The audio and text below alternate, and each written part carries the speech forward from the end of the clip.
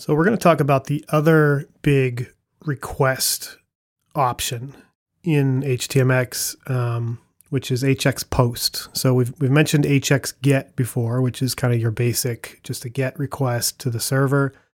Everybody will probably be familiar with a post request to the server.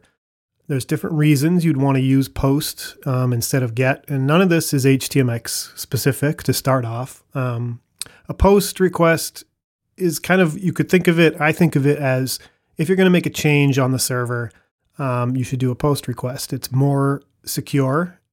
It encrypts everything that you send. So rather than a get request, which just puts it up into the URL bar and, you send whatever values you send, they can be sort of seen. It's part of the URL. A post request is anytime you do anything private or do something that's going to affect stuff on the server and make changes, you probably want to use a post request. So in htmx, that's hx-post. And then you put a URL for which URL you're going to hit. And then that should be handled, by your server side as a post request, but that's nothing there is specific to htmx. Where it starts to get a little more, you start to see the power. Normally a post request is when you submit a form, just with regular HTML, you do form method equals post, and you submit the form, it submits it. And now with htmx, you can submit a post request on anything. So it doesn't have to be a form anymore. Any place you've already used get, you can now use post. But post requests do have some requirements from the server. And this is sort of one of the trickier things about anything, about any time you do a post request, you have the cross-site request forgery token. So this is something that your server sets up to make sure that it's okay that this post request is coming in and where it's coming in from. It's just kind of it's a token that your server says, basically has an expiration time on it, but it says that, this is fine for you to send this. So normally people are used to adding that. They add it as a hidden input into their form.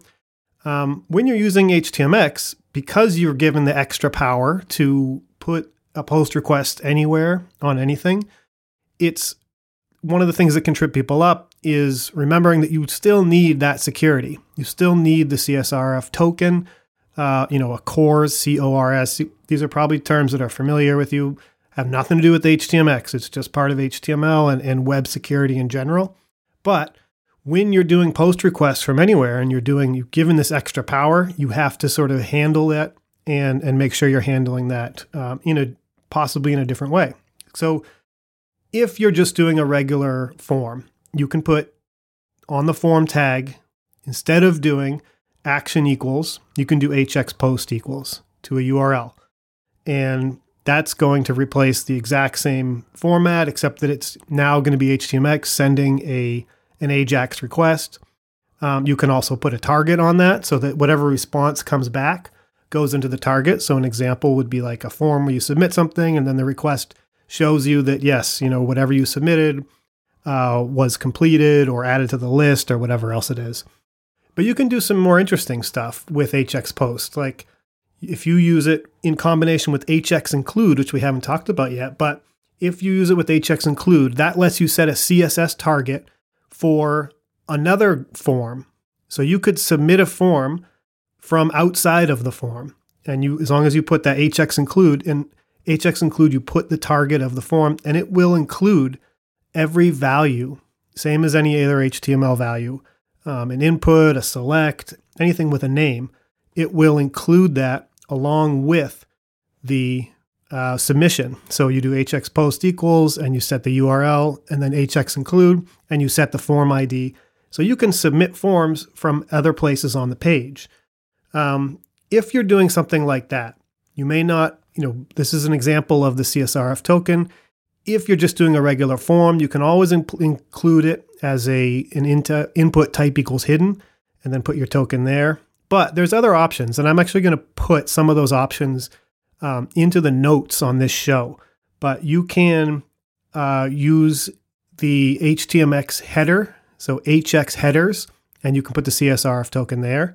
Or you can add some JavaScript to put the CSRF token on every request that HTMX makes. That way you just put it in there once and you don't need to think about it anymore. So in general, HX post gives you that ability to, these are usually used for updates, for new items. Usually in HTML and all these other things, everything is using post. But one of the nice things about HTMX is that it's giving you back some of those other options. So we'll talk about them. They're not the standard ones, but you have HX put, HX delete, HX patch. So these are built-in HTML options that are basically just never used, but they each actually do have their own functionality. So you could think of post, I would say primarily, that's for adding new things. So when you're submitting something, if you're thinking of it in terms of REST, this is the store. This is the part where you're adding something new to the site. If you want to start using those other ones, which we may talk about in a future time, you can use those for specific things like updating a record or deleting a record and those sort of things. And that's just kind of to make this whole process more, bring it back to its roots of what these things actually have a meaning. This HTTP protocol, there's a reason they set up all these different protocol commands. So we've all just been using post because it's the easiest, you just do post if you're changing something, get if you're just receiving data. But there can be more to it, and there's an actual benefit from using the other words as you want to. But for now, you can just sort of have that power of post, but use it from anywhere. And there is one other thing to mention on this, just as an aside. I mentioned earlier that in HX trigger, the default on a button is click. So the default on a form, if you put HX post onto a form, the default is not click. It doesn't trigger that. The default is submit. So HX trigger equals submit. But you can just leave the HX trigger off because it's assuming that when you put that onto a form, the HX post, that you probably want to have it triggered on a submit. So that's just an example of how the trigger can be different defaults depending on which tag you're using and which attribute you're using.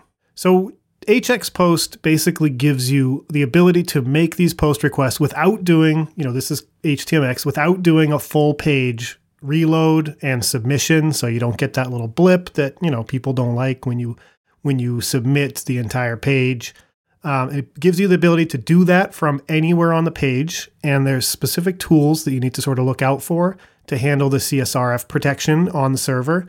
And it basically gives you all the power of using your post requests in the same way that you would use the GET. So you can mix and match with all these other attributes.